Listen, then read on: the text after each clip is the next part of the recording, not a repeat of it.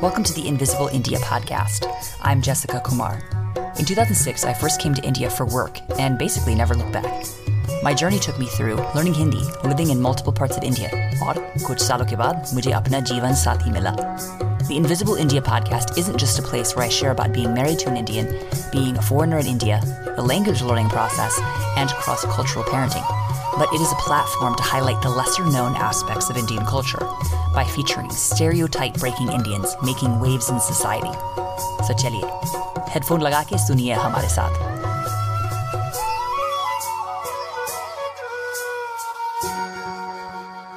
Namaste sab log. Happy holidays. I am so thrilled to reach the end of 2021. We're going to reflect on the best of 2021 with my top guests and share the highlights of the show from 2021 in short 2 to 4 minute blurbs on this show. My goal was to feature only South Asian origin guests and really boost the voices of Desi stereotype breakers. We did that, and I am thrilled at how it's going. You know, I only release every 2 weeks, and we hit our goal of 21 episodes this year. A few milestones we hit. The show launched me to get to speak at Podcast Movement, Burning Man, the Lingua Cultura Experience, and Polyglot Conference. We also hit a couple of huge milestones. On Apple Podcasts, we hit top 10 in relationships in Austria, Norway, and Switzerland. Top 50 in relationships in China, Finland, France, Ireland, Singapore, and Taiwan. Top 100 in relationships in Australia, the US, Canada, Belarus, France, China, Hong Kong, Denmark, Germany, Great Britain, Japan, and the UAE. And top 100 in society and culture in Canada, Hong Kong, India, and New Zealand. But more than that, honestly, working on this show really kept me going in a very dark time of lockdown, where there was a lot of suffering, death this summer happening around us. It gave me a sense of purpose and a way to connect with the outside world and with many of you, and I am really, really grateful for that.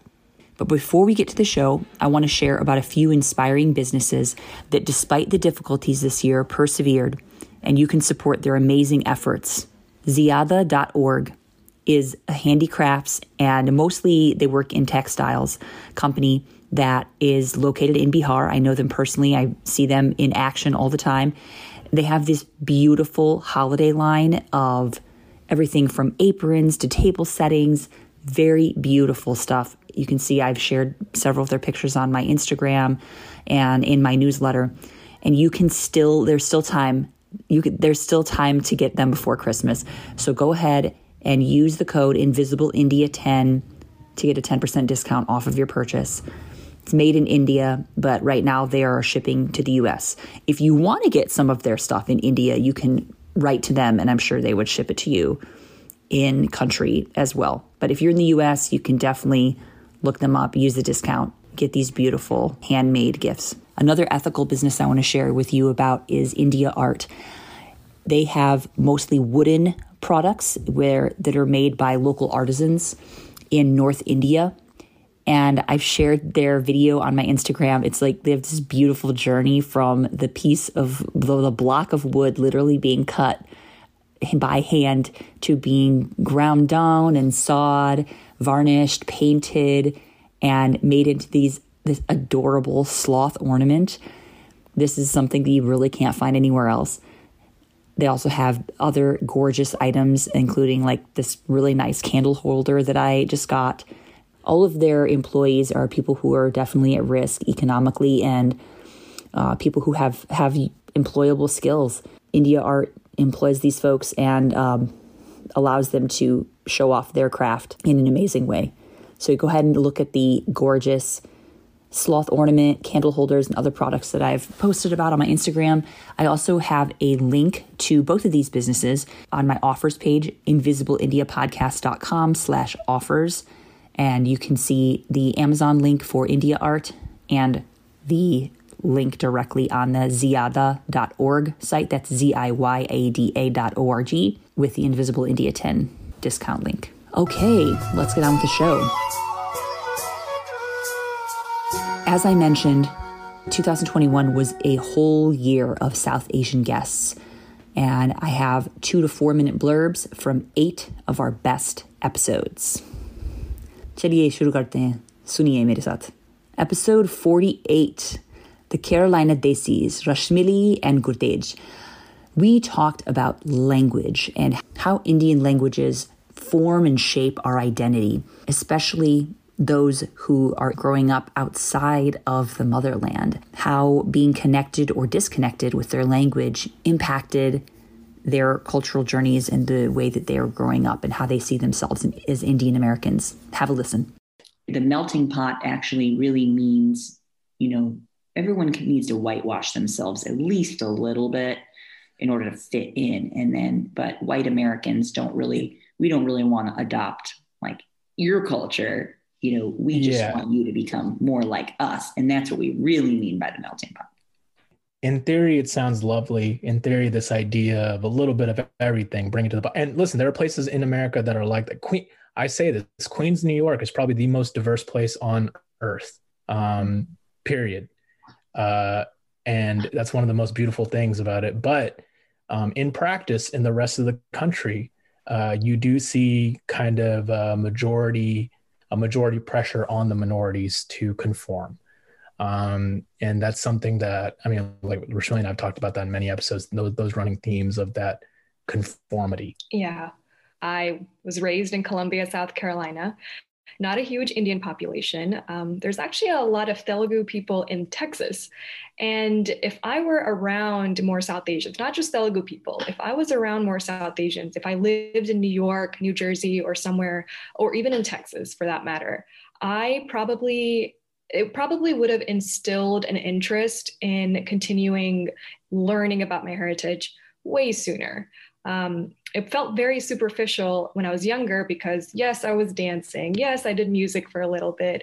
Yes, I go watch a Telugu movie with my family here and there, but it really did feel superficial. It felt I was forced into it, either my parents' expectations or this inherent obligation to stay true to my culture or whatever it was, a little bit of both, I'd say. But if I was around people who looked like me a little bit more, I probably would be more interested in learning more about my culture. From what I'm hearing from both your stories and from other people I've talked to, it's not just an automatic thing that because your parents or grandparents migrated from somewhere else that they're automatically just going to be able to retain that. It really takes a resistance, and I think we forget that. It's like the resistance that you have to practice to be able to retain even the smallest things is actually epically huge.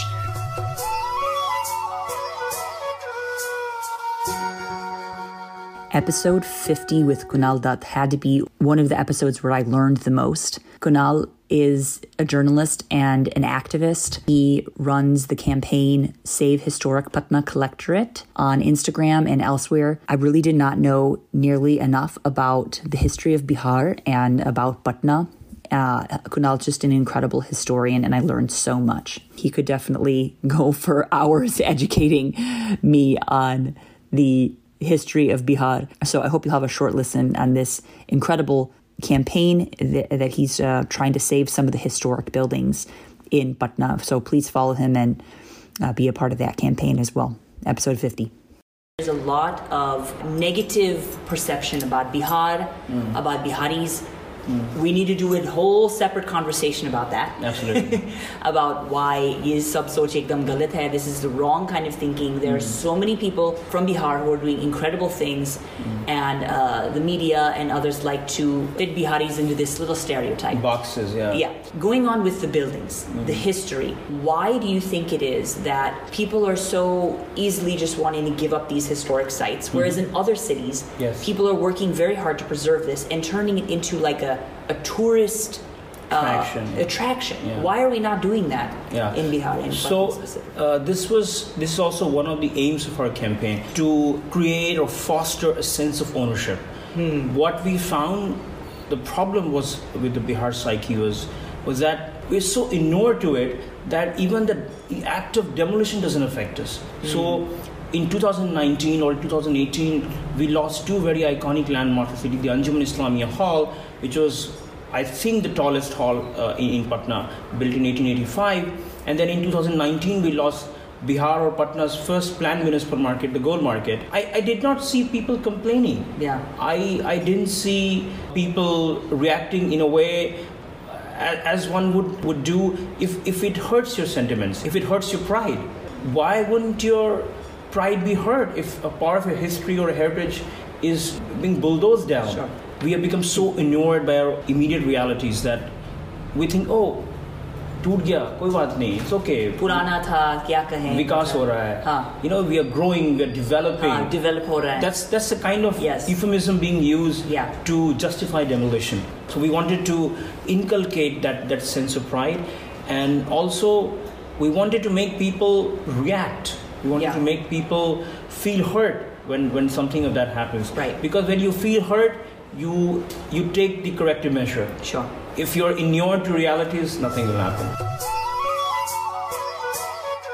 Episode 53 with Rashmi Chadha is really all about positivity. She's a female entrepreneur, business coach, and owner of Vo Voyage, which is a women's travel company. She has a very inspiring story, and as I've gotten to know her, I've realized that she has really overcome a lot. There's a lot behind that gorgeous smile of hers. Have a listen and be inspired. If you could give advice to anyone that was in your position, maybe a younger woman who feels she wants to do something different than what society expects, and this could be in India, this could be outside. Let's just talk in India mostly. Like, if there's somebody that feels that they want to do something that's different, that's maybe outside what society expects, like, what advice would you give to them? It's about your intuition, about yourself and your idea. Anyone can fail. Men can fail too, women can fail too. So it's not again about gender. If you feel you have an idea, please go ahead.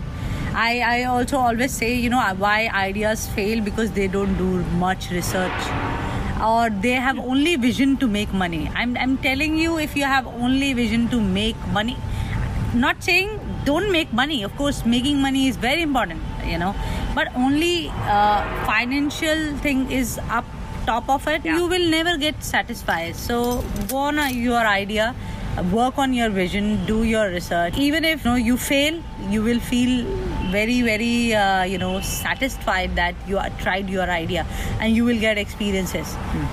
And you succeed, then anyways everyone will be celebrating it. But another point is there, when you fail, you'll be the only one. When you're celebrating, there will be few add-ons. Everyone will be around you.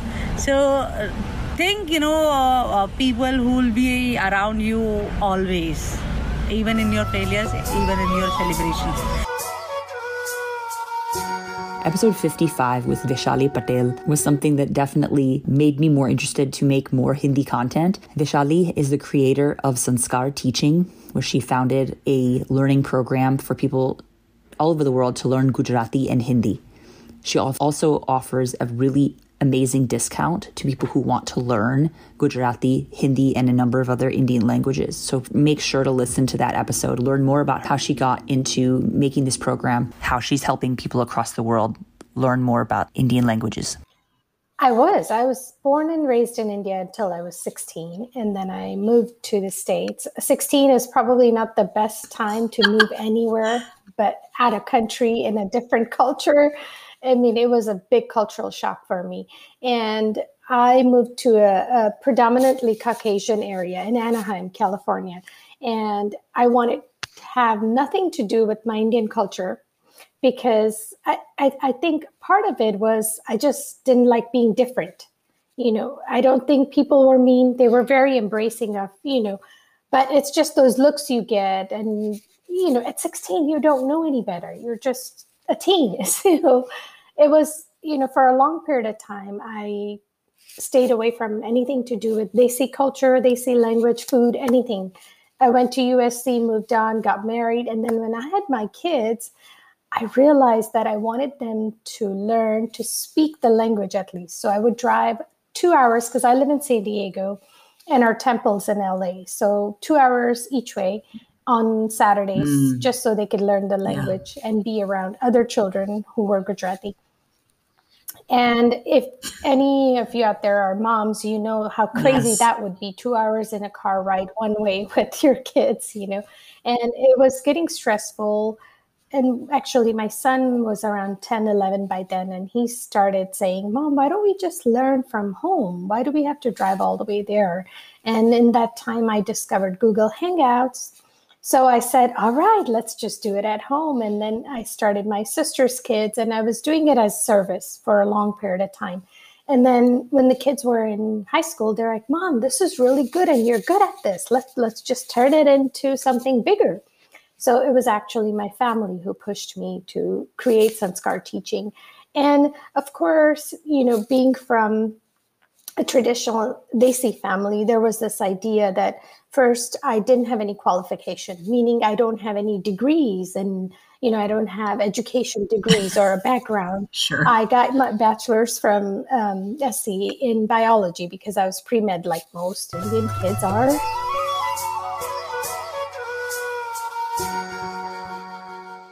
Episode 56 with Anita Sakaraya, the founder of Bhasha Kids. She and I talk about heritage language and teaching kids Indian languages. We were on a panel as a part of the Lingua Cultura experience. Listen in. Let's see. So one of the questions that was also set up was, have you attempted to help your kids learn the target language, and what results did that produce? I can go ahead and answer that one. Being that my kids are mixed, that, I'm a white Caucasian lady and my husband is Bihari Indian. I think some people expect that my husband is the one that taught me and he's the one that's teaching the kids. So, I have actually done quite a bit in helping the kids learn the target language. And my husband, he basically just speaks with the kids. We have not adopted the one parent, one language policy just because it didn't really make sense for us in our circumstances. We decided that we were going to speak as much Hindi as possible at home. But one thing that's been mentioned on other talks here in the Lingua Cultura conference is that do what's natural to you. And so it doesn't necessarily come natural to us for Abhishek just to speak in Hindi and then for myself just to speak in English. I think we've kind of had the view of our kids need to understand within the context how they need to use the language and in what circumstances it's best to use Hindi and what circumstances it's best to use English. So we've really tried to adopt whenever you can use Hindi, use Hindi. And so that typically will come to anytime we're out in the market, anytime we're out speaking with others, anyone that doesn't understand English, obviously we need to use Hindi. And even people who do understand English, sometimes it's appropriate to use Hindi, which is always the struggle for us, is getting them to speak Hindi to people, even who do speak English. So we often find ourselves using Hindi when it comes to food and when it comes to family. I think in small commands like "Aap naha lo," "Aap jaake so jao," "Hum log padhenge," "Abhi padhai ka samay hai," like small things that are just little commands. But then when it comes to our emotions, we tend to use more English. And that's worked really well for us. The kids have really picked up on those little commands on certain topics. When it comes to food, I don't know if my daughter even knows the word for certain foods in English. So I think we often use Hindi when it comes to food. How about you, Anita? Oh, yes, absolutely. I think the number one thing that people use to pass on, and it's not even conscious, right? It's an unconscious. You pass culture and language through food first, and then same thing with family relations, right? We don't say grandma and grandpa. We say Pati and Tata for Tamil and Amachi, Apachin for Malayalam. So same thing. They don't know. They don't use certain words. And I've noticed, and this is us where it's the minority language for us in terms of where we live.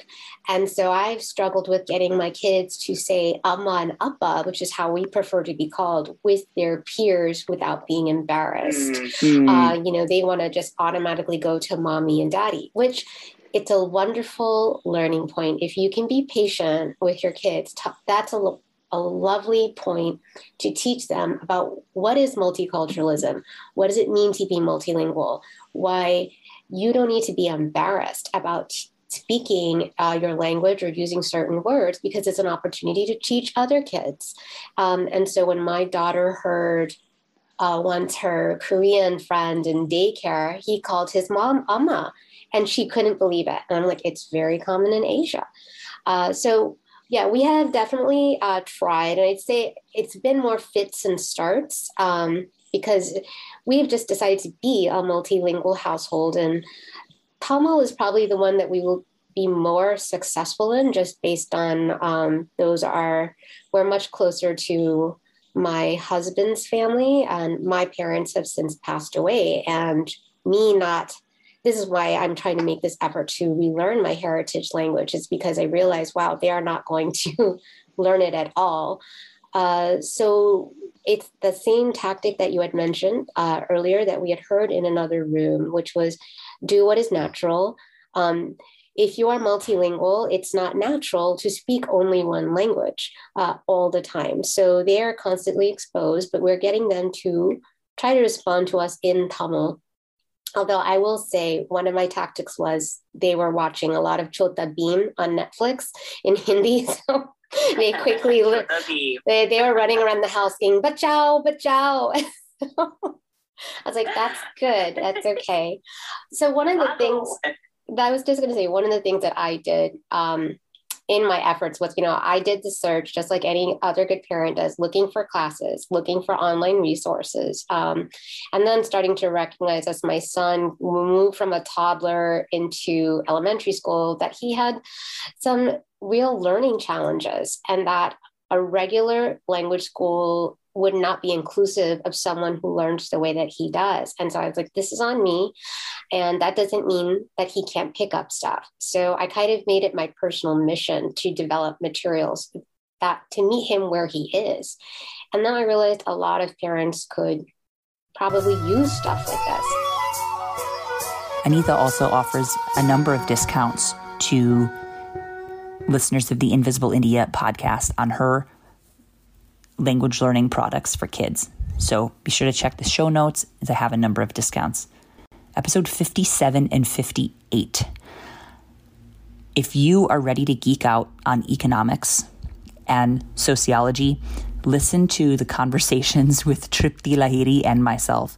She's the author of Made in India, a very provocative and very challenging work about classism, about the ways that the informal labor market works in India. If you've ever wondered about why things are the way they are with domestic help, why half of the people seem to have a maid, listen to this, and it will really be a very enlightening conversation.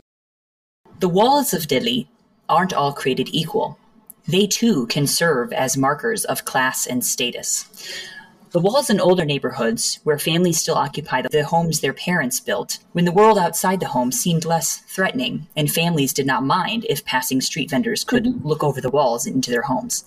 Although, with the wisdom of hindsight, one has to ask, was it truly a gentler time?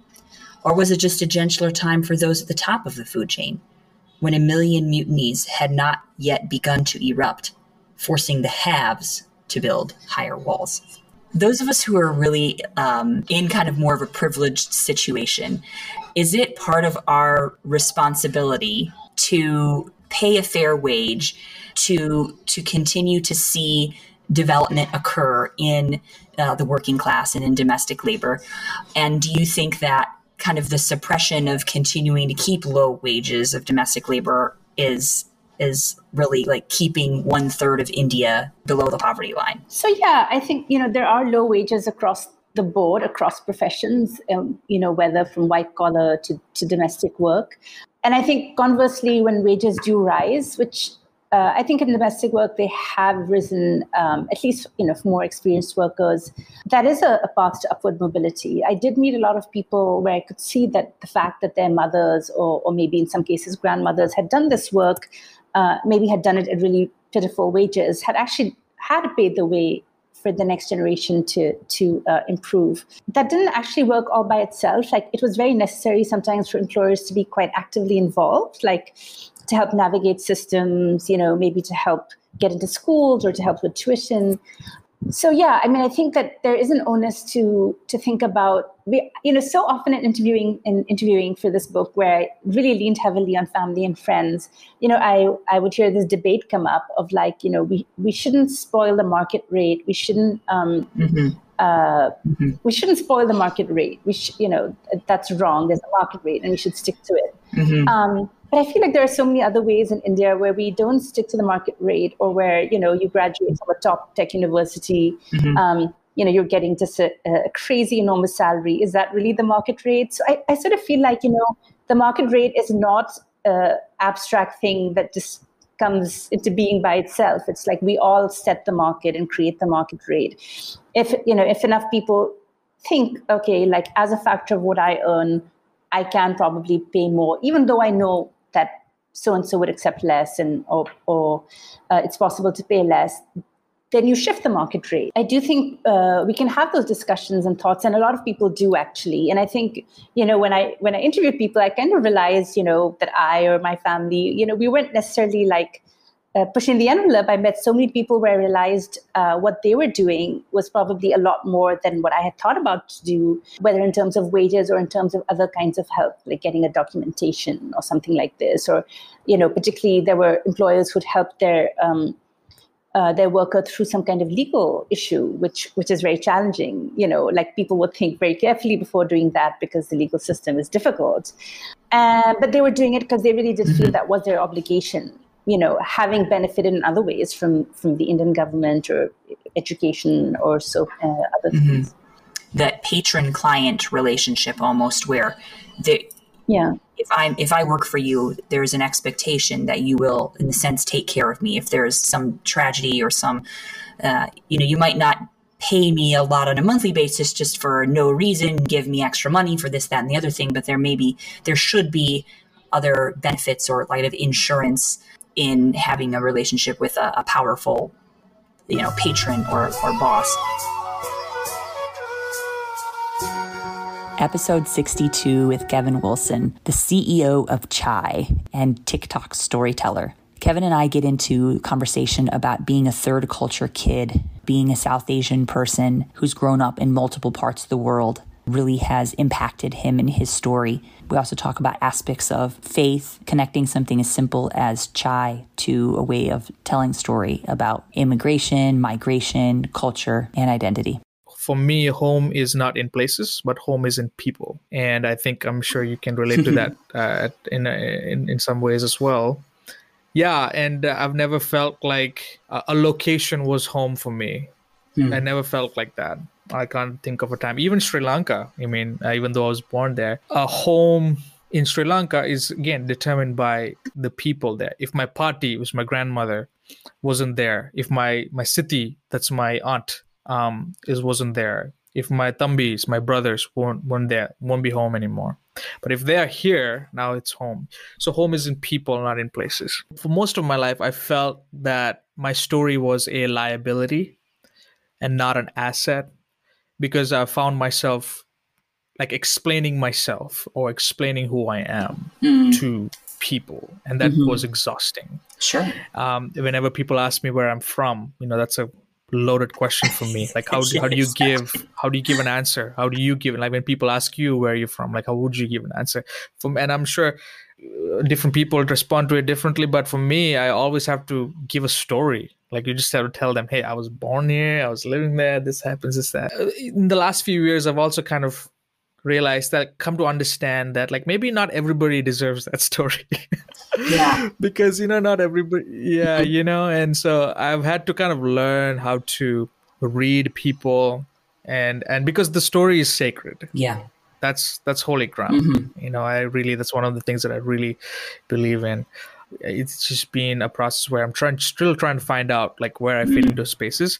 But now I'm kind of at this stage in my life where I'm really owning the fact that that I'm not going to fit anywhere perfectly. Kind of, I'm in this stage where I'm like, you know what, just let's own that. So there are different spheres of my life. You know, you have the Sri Lankan sphere, then you got the Christian sphere, then you got the third culture kid sphere, there's the Tamil sphere. So there's different spheres, right? I'm thinking about it in terms of like, I'm just trying to give a visual here. I used to think that like I fit into one of these things more than these other places. But now I'm realizing, no, if there's a place where I find myself kind of quote unquote home, it's in between those spaces. It's in the gaps between those spaces where I feel like I thrive. I feel like now I can own that space. Episode 64 and 65, I interviewed Jaisal Parikh, the co-founder of the Yoga is Dead podcast. We get into some very interesting territory. We talk about elements of cultural appropriation, digestion of Indian culture in the West, globalization, and who killed yoga. This is very fascinating topics that we discussed. Be ready to be challenged by some new ways of thinking. Some people I've also heard say globalization is just the evolution of yoga. And you guys talk a lot about the digestion and appropriation of yoga. And like you were saying, some people, oh, this is just the globalization of yoga. This is just how it's reaching the masses. It's becoming something that that's accessible to everyone. You don't need to know Sanskrit. You don't need to know this, that, or the other thing. So what would you say would be the difference between appropriation and evolution? Yeah, I mean, I'll talk about appropriation versus appreciation in a moment, but I think when you hear this idea that globalization is like the inevitable, and it's like maybe that is the case, but the method through which that has happened because of our history is through colonization, right? Like if we lived in a global world where colonization never happened on a global scale, it would be a very different situation than what we see today, which is that, you know, European countries have historically colonized other countries around the globe. And so now everybody seeks to meet the standard of what it means to be European or white, right? And by definition, Americans, we also, like in white Americans, also benefit from that because there's a history, there's a legacy, there's a tie there. And so, and, you know, neocolonialism is happening through the lens of the US now, colonizing in one way or another other countries and cultures. And so when we see that everything is met to the standard of whiteness, that's very different than like countries melding their cultures of their own accord and borrowing from each other in a way that they're free from power dynamics, which isn't the case. Like if I walk down the street wearing a kurta, I see you wearing your lovely kurta, right? And I'm like, that's so comfortable and beautiful. And like, you know, you probably even understand like there's like levels of like cloth. You know that cloth in India is something very special. Like, you know, the certain regions are known for their cloth, that they're like handcrafted, like all of these things. You have a respect for that because of where you live, right? And if I were to wear a kurta walking down the street, even if it was like special, like I come from Gujarat, so bandhani, right, is like big in Gujarat. Yes. I would be told to go back to my home country, even though I was born here, right? Yes. And I would be experiencing racism. That's how it is. So that's not the same as globalization where like everyone can wear that and everyone can be treated equally, right? And so I just think that like that's a statement that comes out of ignorance. And I can understand like if you're not acquainted with history and how these power dynamics have played out systemically over time, that can be a misconception that can form. I think sometimes people use these kind of statements of globalization, or even, you know, I don't want to get into all this, but like all lives matter is, well, yeah, that's the way it should be, right? We have these ideas of, well, yeah, anyone can wear whatever they want and it shouldn't matter. Well, sure, that's the way it should be, but that's an ideal you hold, but and maybe that is real for you, but that's not real for everyone. Right. So that's your reality, but you have to realize there are other realities occurring. Right. I can't go to a job interview wearing in my Indian clothing. Sure. I cannot. Sure. If I did, I mean, I could technically, right? free country. I can do what I want. Right. But the likelihood of me getting that job is going to be a lot lower. Right? Sure. And if a person who experiences white privilege does the same thing, your culture potentially, right? You could potentially, like maybe in a financial setting, that wouldn't be seen as professional. But by the way, why shouldn't it be seen as professional? Women in India wear kurtas to work, right? That's just the norm. Okay, one thing. But if you are experiencing white privilege in certain situations, you're going to be seen as cultured, like you said, or exotic, or well-traveled, or interesting. Right. Right. Whereas I will be seen mostly as not assimilating. Sure. Fresh off the boat. Too ethnic, not wanting to compromise, not wanting to fit in. Right. So like there's a difference there in how people are treated based on their use of cultural artifacts. Overall, this has been just an incredible year, and I want to talk a little bit about what's next for 2022. From the feedback I have gotten from listeners, I really want to focus in 2022 on the Hindi language.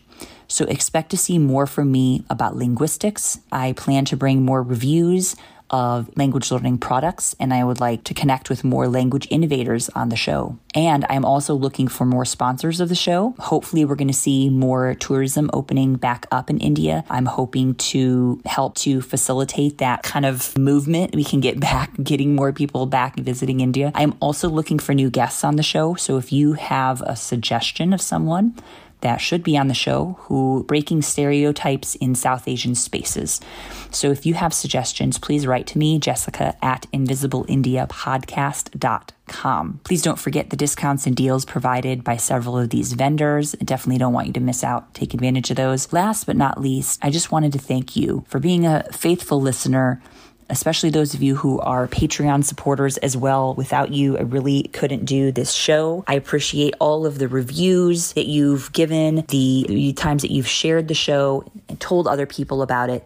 It's hugely helpful to us, and I'm just so incredibly grateful. Thanks again. Happy holidays to everyone. I am going to be taking a break in January from the show to ideate and work on some new things. I'll see you in February, and can't wait to see what's coming up in 2022 together. Challiye.